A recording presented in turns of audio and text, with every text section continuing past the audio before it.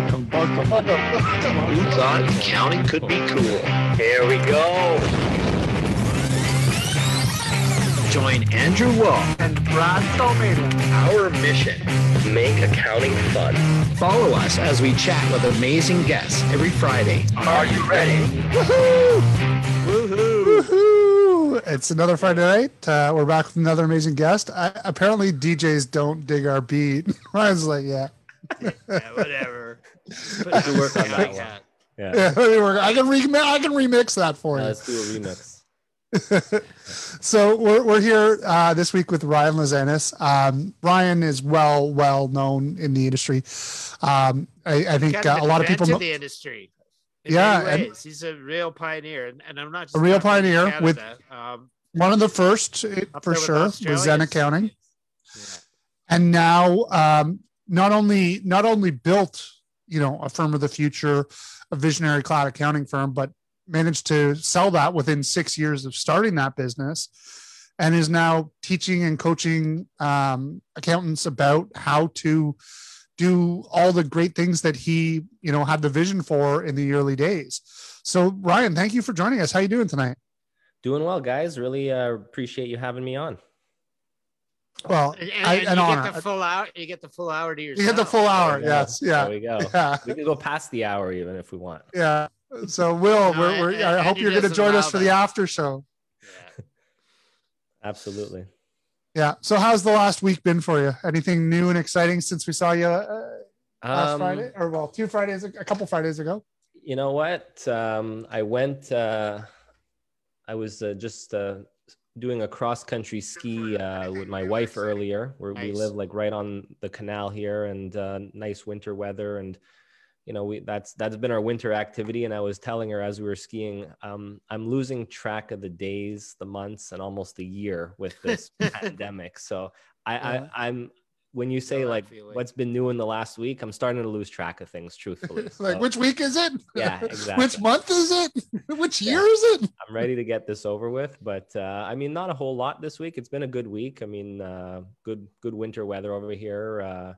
Good to be active outside in the winter, and everything's been good. That's the right attitude to take. So many people whine and complain about winter, and we're Canadians, so we're kind of used to it. I truly don't mind winter. I still whine and complain. Yeah, you whine and complain, but I used to cross country ski, so I totally relate to what you're saying, Ryan, because cross country skiing is such a fun pastime. It's great exercise, and you get really warm. It doesn't matter how cold it is. You can get really warm because it's a great workout. And I do snowshoeing more than I cross country ski these days, but it's good fun. I just need to get out. I need to get out and do something because I'll go. I'm a snowboarder, and they just opened up the hills this week for the first time. I'm a bit on the fence as to whether I should get out or not. I'm obviously concerned about exposure, but I think that can be handled. But I'm also like, it's going to be crowded. It's going to be slow. It's going to be big lineups. Everybody's skiing and boarding now. Like the mountains are packed. Exactly. So I'm like, I'm so torn. I kind of feel like I need to get out. I feel like obligated. Like it's open. I should be getting out there. I haven't been able to do anything, but I'm like, it's going to be super crowded. It's not going to be a great experience. And I'm also like, normally I'm a season's pass holder. Yeah. So I would just go for a couple of hours, and it was nice and enjoyable. Now I'm like going to be buying a day pass and feel like I got to get out there for the whole day because I'm paying for the day. So I got to be there from like 9 a.m. until, they shut off. I used to be a really big skier. I used to teach at a ski hill many years back, and would go skiing every single weekend, both days. And I went out west once. I flew into Calgary, went up to Banff, skied there once, and I almost couldn't ski again. You're not. Are you talking Lake Louise or Sunshine or both? Banff area. I forget which mountains. Well, the three big. But areas, at least I think it was probably Lake Louise or Sunshine. They're big. I mean, Lake Louise is massive. But you're at least Montreal, so you've got the Laurentians. I'm freaking Ontario. I'm skiing the escarpment. Ontario is even worse. We got pretty good We got pretty good skiing here. Yeah. There's no doubt about that. Yeah, and to be honest, I go to the Laurentians and I'm like, the Laurentians are so much better than freaking the escarpment. Let alone, I think I have not done out west yet, and I think when I do, I will never want to ski in Ontario ever again. It's like no comparison. Yeah. Yeah, it's the mountains and the views, and the conditions are pretty good. We're pretty fortunate. I mean, I take it for granted some days that the Rocky Mountains are less than an hour away from where I live. Literally, like we can go in this little back way in and be through the foothills and into the mountains in 45 minutes. So the outdoor opportunities are amazing. So you were big into mountain biking, Brad, but did you ever get into skiing or snowboarding? Oh, yeah. I was a skier for a lot of years. When I was a kid, when I moved here in the mid 70s from Ontario, which we didn't ski there, we took up skiing almost right away. My family would go out often to Banff, to either Louise, Sunshine, or Norquay. Go into British Columbia once in a while to Panorama, which is just on the other side of the border in Invermere, BC. And we skied a lot. My friends skied. I have skis. I just haven't really done it. My wife and I were doing it before my son was born, but then it became such a song and dance, and it really has become one of those pastimes. It's like golf, right? If you really want to spend hundreds of dollars to go out for a day of entertainment, then I started having less value out of that, right? Because you can go out mountain biking, drive out to the trailhead, you invest in a bike, and you can ride for hours. Yeah, they get you coming and going with skiing, right? They get you on the lift passes, the equipment, the food. Yeah, so we just stopped doing it as much. And Courtney introduced me to cross-country skiing, which she just did it like 2 days ago. There's a little golf course nearby with some trails, and she introduced me to snowshoeing, and I've been out every day this winter, literally, as part of the Noom thing. I'm out every single day, regardless of the weather. And Andrew, you mentioned last week that you heard that it was so cold in Calgary that they wouldn't even let the penguins. They wouldn't let the penguins out. And Brad's still going for his walk. We have penguins at the zoo. That's commitment. But it's just something I sort of said, well, I've got to do it. And I got to admit, it was pretty tough. The day that I took the picture on Facebook in the parka, it was pretty chilly. I'm a wimp when it comes to that stuff. Yeah, I don't know. It's funny because I used to be less into winter, and then I moved away to Bermuda for a couple of years, and I kind of missed it, as weird as that sounds. And then when Courtney, who was my girlfriend at the time, when she moved here in the late 90s, she saw the mountains from a new set of eyes. And said, she just loved them so much. And so she dragged me out all the time. And then winter came and we were skiing and stuff. So, you just dress for it. We're tough. But let's digress. I mean, we got one of the biggest influencers and, legends in the accounting community. But, and we're talking about stress. It's good for stress relief. So we'll leave it at that. Ryan, there's so I don't even know where to start, because you have you've hit on so many points. Yeah, not skiing. I think I'm biased. I want to get to know and understand some of your thoughts around digital marketing and digital strategy, because as I was saying to you in the pre-show, I love that when I search Ryan Lazanis, which is such a unique name, it's not like your Facebook page or your Twitter account or even your website that's the first thing comes up. It's all these other digital channels that you have managed to get backlinks on, and you've been able to network and build relationships, which is in the modern age of digital marketing is like literally gold. Those backlinks and those digital marketing strategies. And I know you were saying you sort of somewhat stumbled into content creation as a digital marketing strategy. I'd love to know, at what point did you figure out that this was an important component of growing and building a business in the modern age? And at what point did you go from happenstance and just, you were doing stuff that was helping your business to this is a strategy that I'm going to use to grow? It's been a journey since 2013. And 2013 is when I started Zen Accounting. I started my firm. I started from scratch. Sorry, what's that, Brad? Zen with an X. With an X, yes. And I started from scratch. It was just myself, 0 clients. Really had no clue what I was doing. I just had an idea. I wanted to just take it online, meet with people online, use cloud accounting software in a time when it wasn't really a thing, and just focus on making accounting easier for small business owners across Canada. And out of necessity, because I was starting with 0 clients and I took out a lease for an office, I had expenses coming in already. I had to find ways to bring in business. And I tried a whole lot of strategies, and 99% of those strategies completely flopped. You know, I would do the standard networking meetings. Every single networking meeting I can go to, I would go, you know, mornings, evenings, afternoon, whatever. That was not a scalable way to actually acquire clients, but I would do it to get the initial ones coming through. I would literally find like yellow pages or online business directories online and literally just cold email people, which obviously completely flunked. I would try and do these like giveaway campaigns. I don't know if you remember Tech Vibes. It was like a tech blog in Canada. I would like have these banner ads. I would like I would give away like 1 free year of cloud accounting services. I partnered up with Xero where they would give like the app for free as well. And the only criteria was that someone had to like the Zen Accounting Facebook page, because I thought like, oh, I'd get all these likes and I'd build an audience that way. I ended up getting 7 likes after like thousands of dollars, a 1-month campaign. They weren't even businesses.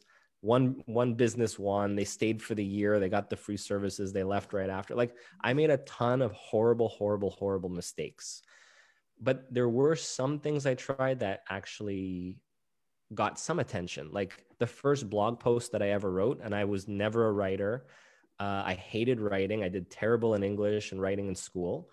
And I just wrote a blog post about what I was feeling about the industry at the time. In 2013, I called it Online Accounting and the Death of the Dinosaur. And the dinosaur in that blog post was the traditional accounting firm. And I was talking about what I foresaw happening in the industry. And that resonated with a segment of the market. And it was not a segment that I was specifically targeting at that point, but it was like millennial business owners, tech savvy business owners. And like that started getting a little bit of attention. So I'm like, okay, well, let me try and do more and more of that. So I would do guest blog posts here and there. I would write my own blog post on, the Zen Accounting blog. And then I started getting people coming to me from those blog posts. So I didn't have a real strategy in place, but like nobody else was really blogging. And I was able to cut through.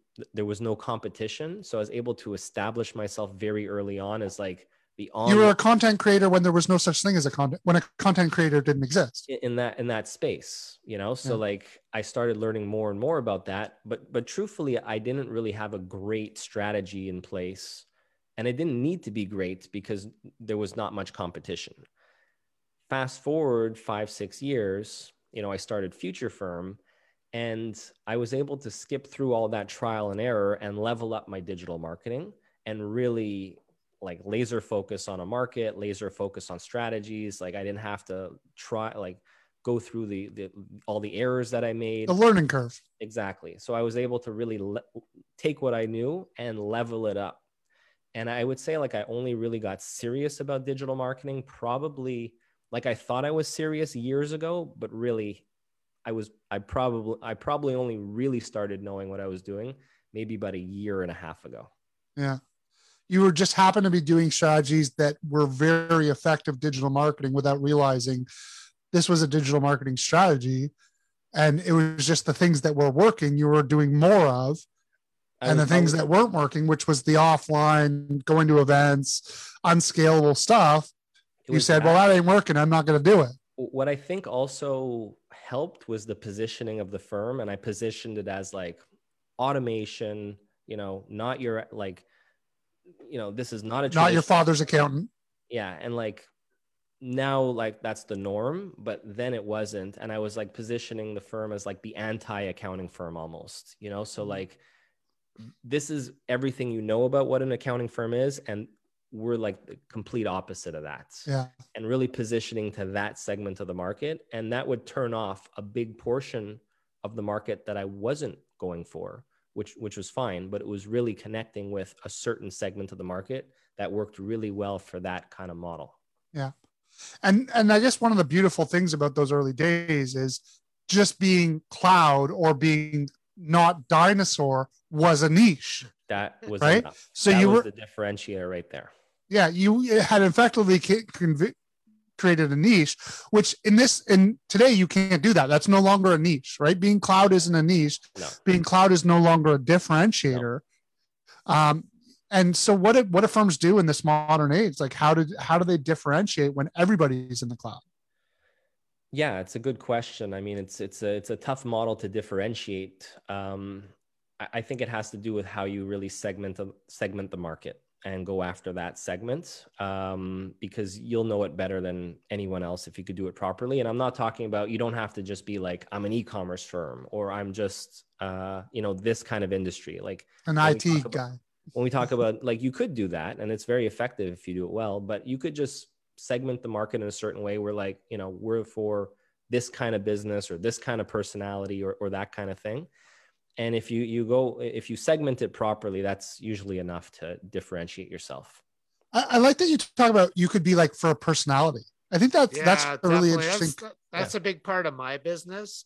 I had this discussion just this week with somebody on that very topic. They said, what sort of clients are you targeting? And I said, well, you're assuming that I'm niche targeting.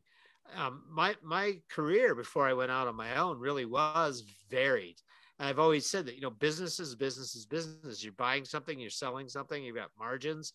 And it's nice to have that general ability to look at a business and be able to interpret it, and then just use the tools to get the numbers out so that the business ownership and the management can figure out how to run their business. And really, it shouldn't matter from an accounting perspective either.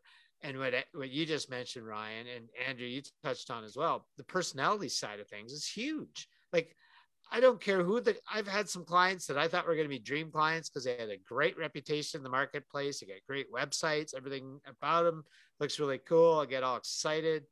And then you meet them and you're like, this guy's a total asshole. I don't want to work with this guy.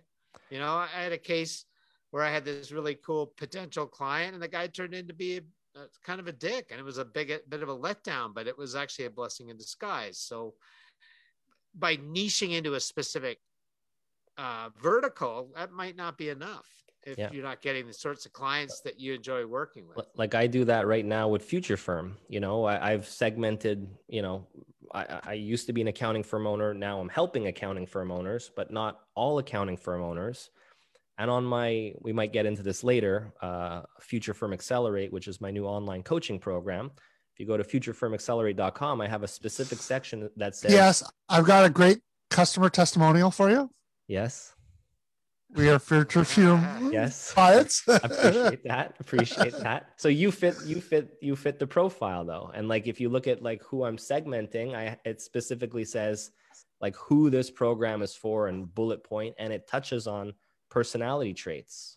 Prepare to get a bit uncomfortable because we're gonna push you a bit, but that's who we are, and that's the sort of people that you like working with, right? And you're not afraid to challenge the status quo, and that's important in our industry. And this is a loaded question for sure, but how do you target a personality type?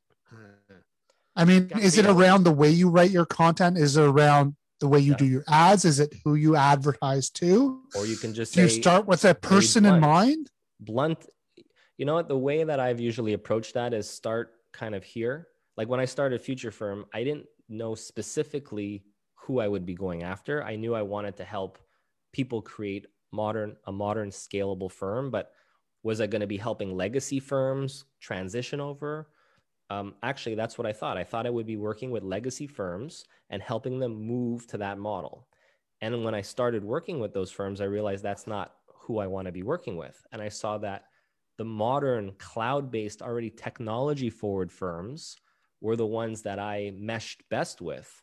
Who are just looking to optimize rather than firms who are looking to transition, who are old and stagnant, not really open to change, but thought they were. I mean, optimize, I mean, you know, we can get into this, but like technology and automation is on the minds of everybody. But a lot of the time, these people are already using enough technology and have enough automation in place. And that's not really the issue with the business. Yeah. That's not really what's holding it back from being scalable. There's other issues at play. And that's what I really saw with a lot of these modern firm owners is the head is too much in the automation and the tech end of things. And there's other things that could really move the needle a lot more. And there's other things that they really need help with. And I'm not saying tech and automation is not important, but yeah, maybe I'm going a little bit off topic there, but I don't think you are. I think this is like really like, to be honest, more relevant. When we were on Clubhouse, it was funny. Like I started the whole Clubhouse conversation earlier today because I wanted to have this conversation around an HR tool because I was looking for an HR tool to help me better manage my onboard thing. And like, basically the response was everyone was like, you don't actually need an HR tool. Like just do it with fucking Excel. Like you're just looking for an app when you don't need an app because you're so accustomed. Like there's an app for that. There's a solution for that. And we over technologize. Yes. If that's a word, I'm going to make it up and own it. We create this need to have technology because we look for a solution. And Hector was like going, you know, people solve problems, not technology, you know, and I think you need to, a lot of us, myself included, need to step back and go, it's not about the technology solution and finding the app for that. Cause we're all now accustomed to, there's an app for that. We all just think there's an app for that. There's got to be a technology. There's also app overload, right? I think I'm to the point, and you guys were talking about this earlier in Clubhouse. It really is a situation where we can overdo it on apps. There's a limit to automation in the industry at the moment. There's a limit, but you need some common sense, and you still need some touch point in there, because if we're trying to automate ourselves completely out of the picture, completely, utterly not involved, I think our business is going to struggle because you're sort of taking the human element completely out of it.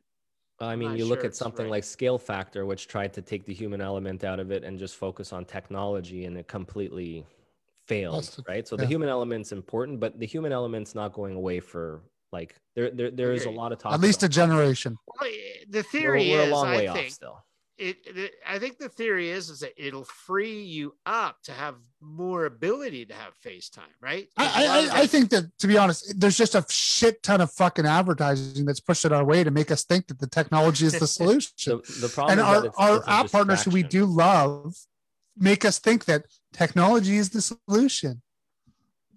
It's a lot of this stuff is a distraction and shiny object syndrome, and we're all like, how much efficient, like if you're already on Xero or QBO and Receipt Bank and HubDoc and all these different apps, and you have probably 30 SaaS apps in your firm, probably even a new one comes along.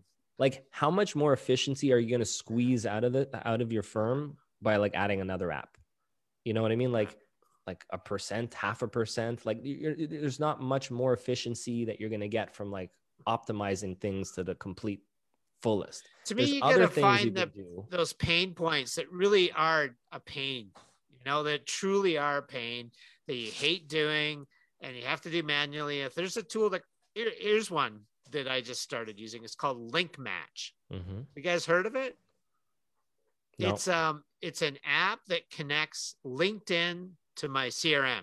So when I'm cruising through LinkedIn, if I see a profile. Oh, you know what? I think I tried that. Yeah. If I see a profile that interests me, whether it be a client or somebody I want to connect with, I can actually take their profile and put it into my CRM with just a click of the mouse. It takes no time. And then when I connect with them for real, I have that profile, but I'm actually able to go in there. There's Bill Gates. I don't know Bill Gates, but I'm going to add him to my CRM anyways. It grabs his photo. It grabs a whole bunch of outward facing information.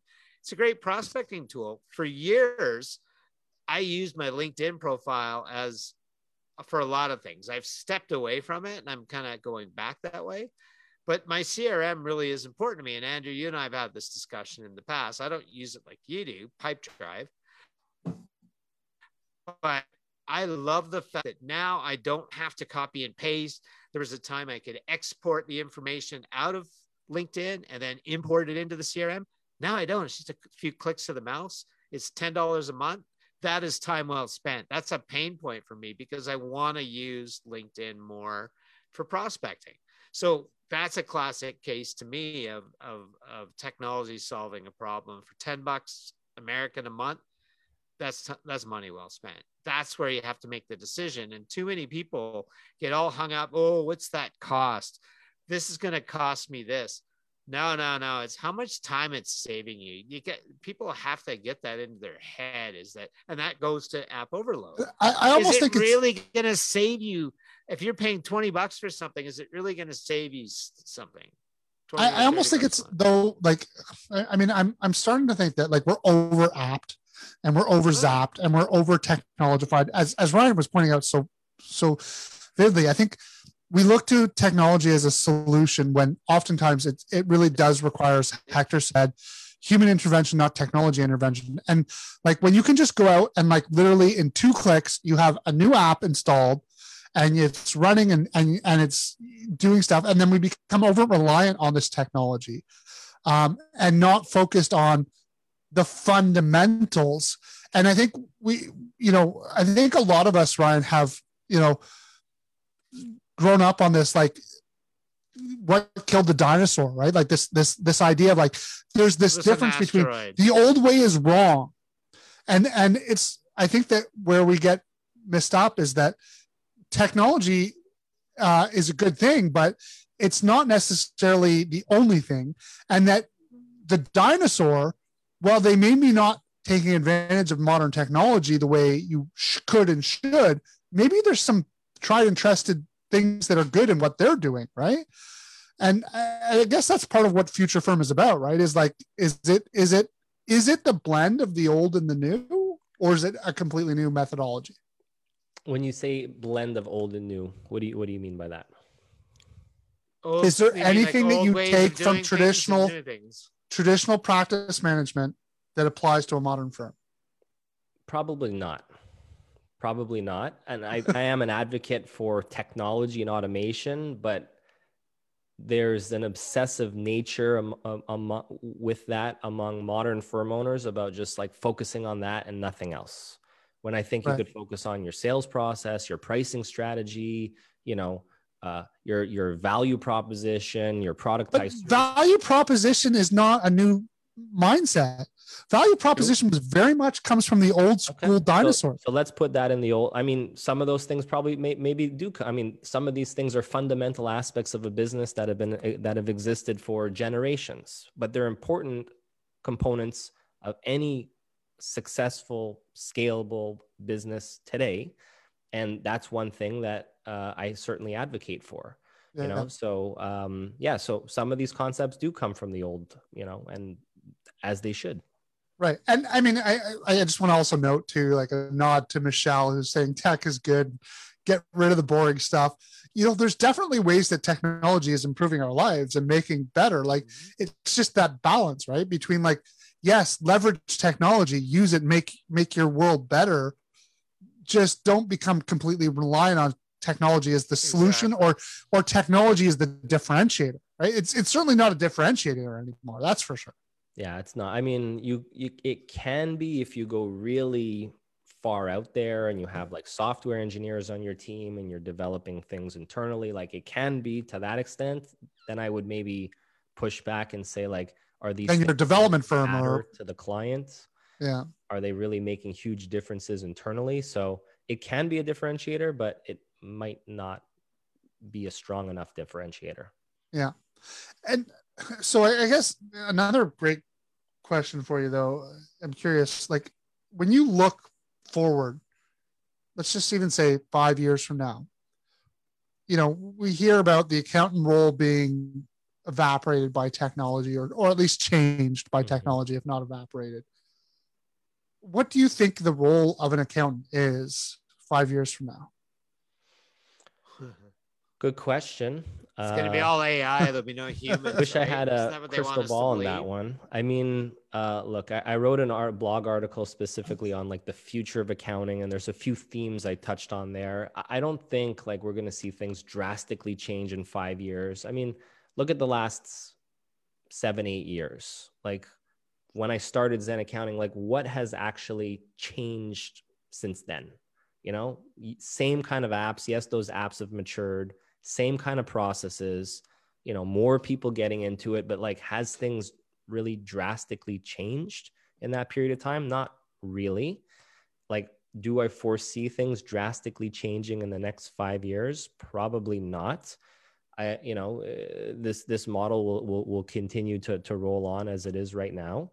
I do see some interesting things playing out right now with like, and this is something I've really been harping on a little bit in some of my content, is different service delivery models. I think will become a lot more popular in the next 5 years, which is like, you know, I've been talking, you see like, so you're talking like Amazon, you could have Prime or something.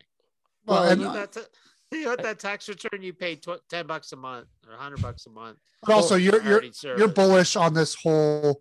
I can't think of the word right now, but this idea of like recurring revenue that works while you sleep, right? That generates passive income. More passive. I was thinking it'd be like Prime, right? You could buy a level to get access to your accountant, and it's not just, you know, I've seen value pricing models and what you can throw in there. And a lot of times it's like, I don't want half that shit. Why would I buy a bundle? But some sort of priority access, kind of like a Prime model, you know, you buy Prime and then you get passive income to you is not like passive income in the accounting sense of investment income. It's like you don't work to earn it. I mean, there is work certainly, but it's not actually delivering a service or a deliverable. Like for instance, it's productizing a service. It's productizing a service where, you know, like, look, sometimes you see, you know, accountants, bookkeepers, they're selling a bookkeeping service for $200 a month, and it's very, very slim on profits. But for that kind of downstream market, you can develop like a subscription type offer, and there's people doing it right now, where you teach people to do their own bookkeeping. You have a series of online courses. You give them the apps, QBO, Xero, you know, Receipt Bank, that kind of thing. You have a check-in with these members of the program every quarter, every month, whatever you want to do there. So you're not actually, you can charge the same kind of prices at a much higher margin in a more passive sense without actually delivering the work with different kind of delivery models. You know, and more tied into what we're saying. Pardon me? What are they paying for then beyond that first couple of months? Access to the content, for them to be able to do it themselves in a more easier manner. There's not much content out there to walk you through specifically how to do everything yourself. So they get the apps that they need, how, like the content for how to use the app. See. So it's the future firm model. It's exactly what Ryan is doing. It's the future firm accelerate model, and you can do it in an accounting firm. Yeah. You could have a community. And there are people doing it. Alicia, Donna Reed, they all do this, and then they're ahead of the curve on this stuff. And the reality is it's like what Ryan was doing cloud accounting. There's a few early birds who have figured this shit out, and Ryan's one of them. But not the masses have not figured it out, and certainly the big four haven't figured it out. They're way off from that. They're way off. They don't comprehend this at all. And it's basically taking models from what we're seeing in coaching and these other business models and saying, hey, we can apply this to the accounting world. Seth David is doing this type of stuff. We're seeing create a community around it too. You know, there's a community component. Like you could basically just rip off what I'm doing with Future Firm Accelerate but do it for your client base, whatever your client base is. Exactly. I mean, there are things that you have to have in place before you actually start that model. Like credibility. You have to have an audience first, and there's credibility. I mean, that does help. Actually, I love that you say that does help, because you actually, in this day and age, you don't even need that, because you can tell that because you go online and you see these coaches selling stuff on Facebook who last week were working in Bata shoes, which doesn't even exist anymore. That is the big thing that I actually push with my program, though, and one of the reasons why a lot of people have joined is because I've actually been there. You have credibility. I think that does matter. So I make sure that my story comes through in the content. That's a big factor for why a lot of people join the program. It's because I've been in their shoes. I know the problems, and You're not bullshitting. Yeah. And unfortunately, there are some bullshitters out there, not in the accounting world necessarily, but in the coaching world, there's a lot of bullshitters out there. Absolutely. But on that note, I think this is a great chance to ask you about Zen Accounting and the X in Zen Accounting, because you promised us pre-show you would tell us that because Brad was saying, "Oh, I love it. It was so brilliant." Zero Zen, and he's like, "Yeah, that's just happenstance." Yeah. So happenstance, huh? Yeah. How did you come up with the name Zen Accounting? Well, let me tell you, I made that connection because I had just heard about Xero. I poked around about it. I had an account. And then I saw some guy in Montreal with a firm called Zen, and he's a cloud accounting firm, and he's a Xero influencer. So I just automatically assumed the X's were related. Apparently, they're not. I thought they were too. So when I started the firm, it was a cashew only firm. That was the software. Told us that when you were here with Will. Exactly. So it had nothing to do with Xero because the name existed. Like I didn't even think I'd be using Xero. So there was no relation there. Now, how did the name come about? So when I was thinking of a name, pardon me? Typo. So the X is nowhere near the Z. Well, actually, it's right beside it. Sorry. So the idea was to brand the firm and give it a name other than Ryan Lazanis CPA firm, whatever, and I didn't even know you could do, you were able to do that at the time because, I contacted CPA Quebec. I said, they used to be pretty rigid on having how you could name your firm. They're very rigid. That's the still thing. are. I was like, can I even do this? And that's one of my frustrations with our professional bodies. There's no support whatsoever. It's one of the reasons why I do what I do is because there needs to be some resources out there for people to get support. So it doesn't come from the Institute. That's for damn sure. Yeah. They drive me up the wall. So I left the Institute. Yeah. I was asking them, can I do a name? Does it have to be my name? No guidance. I said, you know what? I'm incorporating the company because you could do that in Quebec. And I just put a name to it. And I wanted, when I started the firm, the idea was to make accounting easy, pain-free, stress-free. So I was brainstorming ideas with my wife. She's more creative than I am. She's like, go with Zen, but don't put a Z, don't put a Z. Make it sound a little cooler, like a little edgier. Put an X. Like you're a DJ. Exactly. Yeah. So I attribute it to my wife. You got a smart wife there. Well, it was distinctive, and it's short, right? It's easy to remember. And I thought it was Xero. Like I honestly, this is education. Some clients would say, some clients would mix it up. Actually, they would call the firm Xero, and I was like, okay, I don't know. I'm using whatever. Software. As long as the check clears, I'm good. I don't even mind that really. No, but it's happenstance or not. It was really, when I look back to this industry, you were like the first firm I saw doing it. And then I got to meet you in San Jose in 2015. And I got to meet obviously the other, the live guys and Josh and John. Yeah. Josh, it was like the three of you kind of invented cloud accounting in Canada. And for sure, once I saw the US marketplace, you were miles ahead of a lot of people down there too. Now, obviously there's some really talented people that were playing in that space too.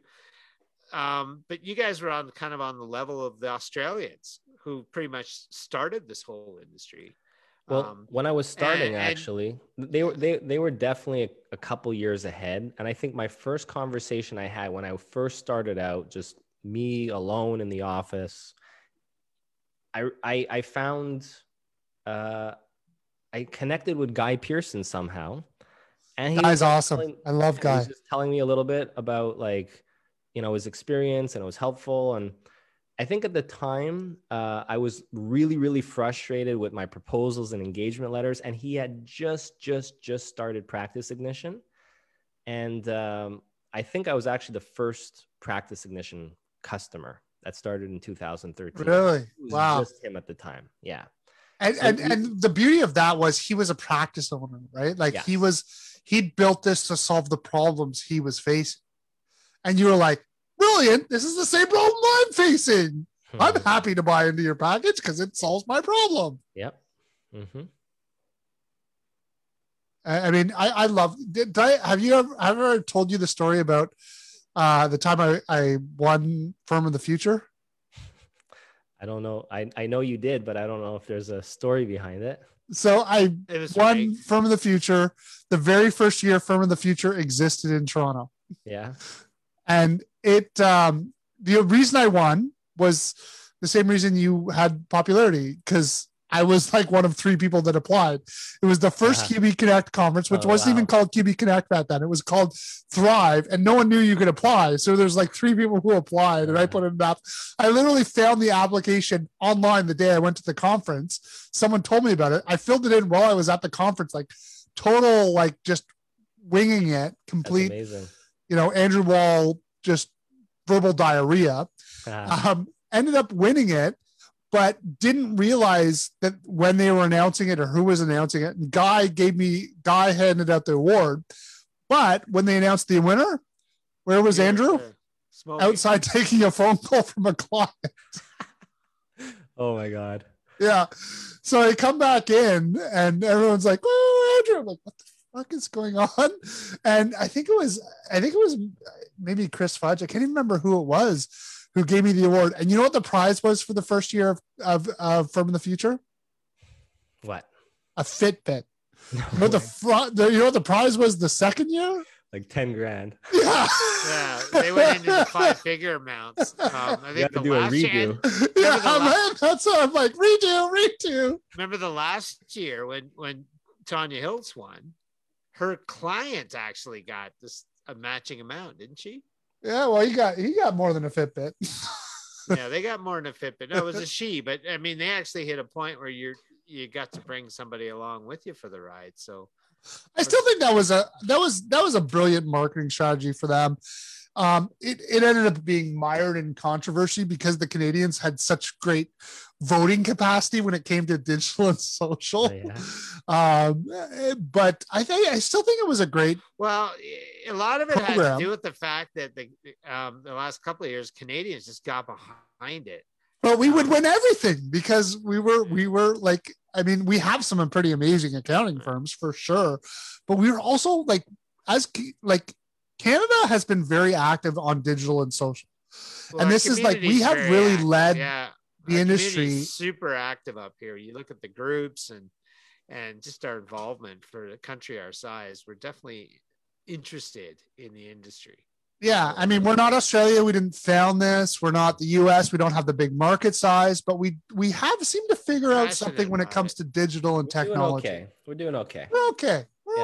We're good. Look at all us Canadians there on Clubhouse already. And it's early stage. I like that platform. I got to admit it, Andrew. So did this room you opened up, that stuff FNL is associated with, that's good. Yeah, I tried to bring in a little bit of branding to be a little bit Ryan Lozanis-esque. I'm no Ryan, but I try.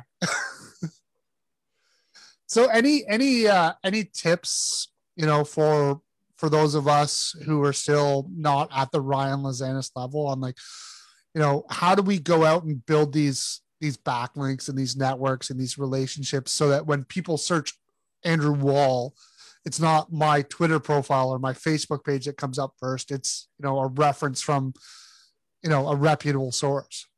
Right now, I think like I've been big into content marketing for years now, and I'm only pushing harder into it.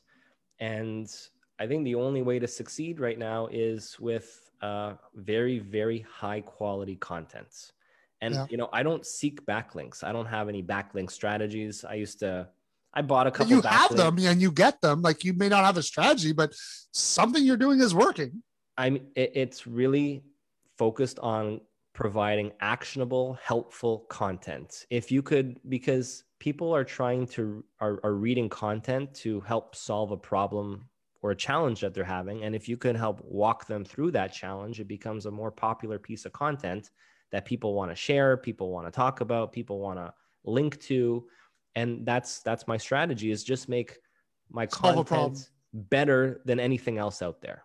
Right. And just make it as helpful as possible so that people are able to actually learn things from it.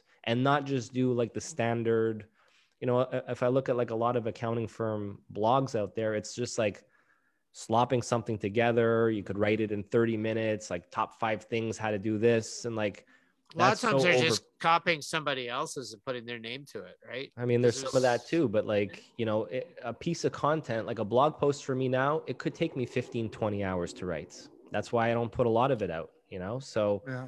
But you're also really good about curating content. Yeah, that's something I learned how to do at Future Firm. I wish I would have had like an email list, a newsletter with Zen, because that would have been like a huge revenue generator. Andrew, you totally relate to that. Our little Infusionsoft demo is all about that, about keeping the conversation going from start to finish and throughout. Well, nurturing. I've always thought, you know, Brian, and the reason I wanted to get you and Will together was because you guys were like, to be honest, some of the earliest content creators who are thinking about digital marketing in a way that people still aren't thinking about digital marketing. Whether you say like, and the reality is like, whether you happened into it because you were just doing the right things and you just realized that, you know, you threw a shitload of spaghetti at the wall and this was the spaghetti that stuck and you did more of it. You figured out digital marketing in a way that most firms still have yet to figure out. And you mean like this comment Ryan, Michelle Duford just said, she says, Ryan has great content. I read every newsletter he sends. Yeah. So, I mean, there you go. I appreciate that. Thank you, Michelle. So I'm really just focused on, you know, I understand the audience. I've been in those shoes. I know what it's like to be on the other side. And I write an email and say, you know, here's the things you should know about this week in as bite-sized format as possible. Like if you look at my podcast, for instance, it's maximum 10-minute episodes because I know firm owners are busy and they don't, you know, when they want to go they don't have an hour to hang out on Friday nights.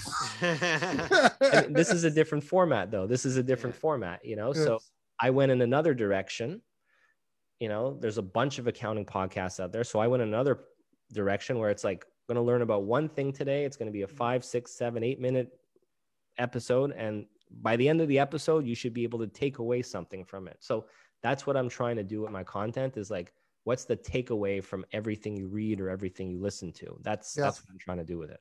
But the thing is that there's lots of people that like build really amazing content, but still aren't able to get it publicly visible. Like I hear what you're saying and you're right. Like you got to build content that solves a problem. But there's actually people out there who build great content, but still aren't able to get it like visible and airplay and in the right channels. Like, are they talking to the right audience? Do they understand the audience? Then maybe that's the issue. Yeah, maybe not. But I mean, I think there's one of the things is I think you get lots of people in our community who are really smart people who rate some amazing content, but don't get the airplay that you do. Like there's something you're doing in the way that you have been able to foster and build relationships with your partner network. Like I was looking at a post you did the other day with Kelly from Workflow Waddingham, which we all know and love. And it was just the way that you know, like you thanked her for including you and your thought leaders and like paid it back. But like, it wasn't in like a salesy, slimy, like I'm doing this to get a lead. It was just a natural way of building connections, building relationships. Yeah. And building, and like, I help you, you help me. And I'm not helping you because I'm expecting that you will help me. I'm just, this is the way this is just the way I operate. This is just who I am. And I think maybe for you, you're just like, it's not a strategy, it's not a strategy, but it is a strategy. If that makes any sense. It kind of is, and it kind of isn't. It's like I appreciate it, and you know. Well, you can never go wrong. It's the strategy of being a good human being. Yeah, you can never go wrong doing good things. I mean karma takes care of people that do good things. There's that. I mean, we're there's overlap to some of the things that we do, but we're kind of in different spheres. And I said, you know, there's a lot of people in my Facebook group that probably might not be in her group, and you know, it's just a way to get some people over there. You know, she's mentioned me in her group before. So, you know, we've had a few chats, you know. Well, and that's it. You're trying to create synergies. Yeah. And you're saying, hey, I've got a channel. Let me push them over to you. And I know that if I do that, the probability of it coming back, and actually in Kelly's group, it was actually literally the opposite. Kelly did, and Kelly's a smart marketer too, and a great strategist who she did that. She helped and supported you because she thought you were a great thought leader, and there was synergies in the group and the community. And it wasn't, I guarantee you, she didn't put you on her, I can't remember what it was, the leaders group or thought leaders or trainers section of her site because she thought it was going to come back to her. She did it because she actually thought you had value and you were a good person. But it did create this organic synergy where you wanted to repay it back and you wanted to give back and I guess that's what I see in what you do. Like, and whether you consider it a strategy or not, you always give more than you get, or at least you seem to aim to do that. And I think that's been my strategy. I think that's the name of the game with content marketing. You give, and then eventually you do get. But there's a lot of things I've done terribly wrong as well. Like when I started Future Firm, I was trying to get recognition, build an audience. You know, I would join other accounting Facebook groups and I would just post my content. Which never works. I got kicked out of some groups. I'm like, oh, I guess this is not a good thing to do. You know, so I've tried a lot of different things. You might see the things that work out well, but I've done a lot of things that haven't worked. By now, I kind of have a clue about what to do. What does and what doesn't work. But we always got to learn by doing, right? We're all going to fail. Okay. So Ryan, what are the things not to do? You have more experience than anyone on this show. What are what are the top 3 things we should not do as content marketers? Buy my stuff. Buy my stuff. Yeah, I mean, I'm very any self-serving narcissistic advertising. Yeah, very, very subtle with any kind of mention of selling something. You know, I'll maybe embed it somewhere in my blog post or in my signature or something like that. Like this. Well, you always need the call to action. We know that, but it just depends how aggressive you want to be with it, right? Yeah. So like there's never really a hard sell. There's never a hard sell. Like my favorite thing about my newsletter, which is I recommend for all newsletters, is adding a little PS at the bottom. And it's like, I've heard that psychology behind that works. It's like they will know 9% of my newsletter is like helpful content. And the only thing they read is the PS? No, but it's like if someone's gotten to the end and then they see, okay, your name and then PS, by the way, if you want to learn more about this, or by the way, like, are you interested in like fast tracking the growth of a modern scalable firm, click here. And then that will lead them to, you know, like futurefirmaccelerate.com. as an example. Or there's something I just implemented today called a super signature, which if you go to any of my blog posts now, you'll see what my signature looks like, where it's like, I'm Ryan Lazanis. This is like 2 sentences about me. By the way, if you're interested in more, number 1, sign up to my newsletter here. Number 2, subscribe to my podcast here. Number 3, check out futurefirmaccelerate.com here. So it's called a super signature, and I'm testing that out right now, but apparently it's working quite well. So nice. So there still is an app for that. There's not an app for that. No, he's just creating an email. This is the thing is, I'm going to bust your chops, Ryan, because you did join the Zoom meeting with a robot that followed you into the Zoom meeting. Yeah, true. I was trying to find an app for transcription. Yeah, so you caught me on that. I can't get rid of this app. It's just like following me everywhere. It's like herpes. It's like I had a call the other day with someone that like had like this app fireflies.ai join in the meeting. I'm like, what is this fireflies.ai? They're like, oh, it's a recording, it's transcribing everything. Right? Yes, nobody go to that website. Do not install Fireflies. It will follow you everywhere. Yeah, apparently looks like a decently reputable company, but I can't get it off. They have a help article about how to remove it, and I followed it, and anyway, I can't get it off. The problem of trying to find a technology solution when one is not needed. Yes. So you mentioned your program. Yes. So tell us more. So yeah, I'm super, super excited about that. I was really kind of nervous actually when I launched it because there was a lot working to that. When I started Future Firm, I knew I wanted to have some kind of more passive kind of revenue model. And when I say passive, it doesn't mean like there's no work to do at all. There's actually quite a bit of work to do, but it just means that you're not doing like one-to-one deliverables. You're doing the work up front and you're productizing a service. You're creating something that is scalable, that will grow. You do the work up front. It's like building a software. You invest all the money up front and the development up front with the hopes that you'll sell it. If you sell it, there's no cost to scaling it. Correct. Other than maintaining, right? So I knew going into Future Firm, I wanted something like that. I thought it was just going to be once-off online courses and that's it. And, you know, for a year, I was doing one-to-one coaching. I was understanding the market. I was understanding, like really getting into like firm owners' heads, helping them. Which is fun and exciting, but not scalable. Yeah, it was good. I like it. I still do it for a small group of firms. If you can afford $1,000 an hour. It's actually more than that. But if you look at the, so actually, if you look at like the max plan on futurefirmaccelerate.com, it's $3,500 a month. It's one Zoom meeting. You know, you got all the other $3,500 an hour. Whoa. I love this business. The margins are so thick. 10 grand Canadian. No, but the thing is, it's all based on results, and you know, I'm seeing the ROI, so I'm pricing based on that. Yeah. That's not scalable. I like doing it. I'm working with a small group of firms there. Dude, at $3,500 an hour, geez, you don't need to be able to have that scale.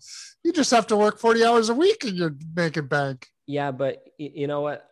I like figuring out models. And that's one of the things I like with Zen Accounting, was trying to figure out the model. And that's one of the things I'm really enjoying about Future Firm, is like figuring out what that model looks like. And I'm having a lot of fun figuring that out. Yeah. You get to tinker. Yeah, you get to tinker. So it's a lot of fun. But leading up to that, I was building an audience.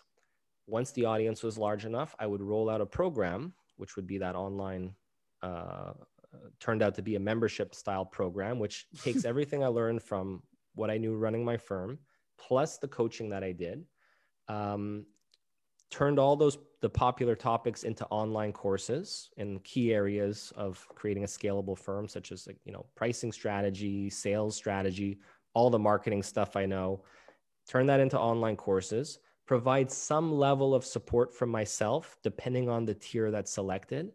Could be group calls. You know, we had a group call yesterday. There's 40 people on it. Some level of support plus a community. And I've been really, really happy with how the community has been turning out. We launched about a month ago. It's 135 people in the program already. And myself included. There you go. By my father. Yeah. And but leading up to that, I didn't know how it would be received, you know, so I was putting all this money into a platform. You had to put you had to invest up front. It was like, it's so much like building a software. You have to invest all the time and energy up front with no knowledge of what you're going to get out of it. But once it's built, it's recurring passive income. If it works well, right? So I was scared, like, am I going to get any signups? Are people going to join this? Am I going to like do this big launch and there's going to be 2 people that sign up? Are people going to like it? You know, like I was actually genuinely, That's like how I felt going into Clubhouse for the first time. I'm like, is anyone going to join my room? Yeah. But, you know, it turned out I'm really having a lot of fun with it. It turned out all right because you're pretty well respected. 135 subscribers to start. That's not bad. Yeah. It's not bad. So congratulations. Yeah. And I will be proud to be able to say I knew him when. You got in on the right time, because there's the first price increase is happening on Wednesday. You're grandfathered in, Andrew. I'm grandfathered. Ooh, nice. Yeah. So first price increases happen on Wednesday. So get in now while you can. There you go. On that note, we are actually at time, literally to the minute. So Ryan, thank you again for joining us this week and for joining us when Will was here. We're going to open up the room for people who want to hang out. We put the link in the comments, so just click on it and come hang. Yeah. It's the same one we use every week. So if you've been hanging out with us on the weekly basis, just save it and click on it. We'll let you in right after the show. And next week, and I don't know how to say her name, I'm going to need Alicia's help because I think she knows her. It's Ufoma Ogaga. She's from Atlanta. I know I said it wrong. And she's a pretty special lady. So she's going to be. She does nonprofits, right? There's nonprofits, and we haven't forgotten it's been Black History Month this month, and we're gonna go down that road again, Andrew. We know it's one of our favorite topics. So yeah, I'm looking forward to it. I got an opportunity to meet her at Scaling New Heights last year. Had a short conversation with her, and I'm looking forward to stalking her on social. Yeah, you'll find out more stuff she doesn't know her deep, dark secrets. But for the rest of you, we'll see you next week. And anyone who wants to hang out, come hang out with Ryan as long as we can keep him awake. Yeah. He's no longer a DJ. Now he's a dad.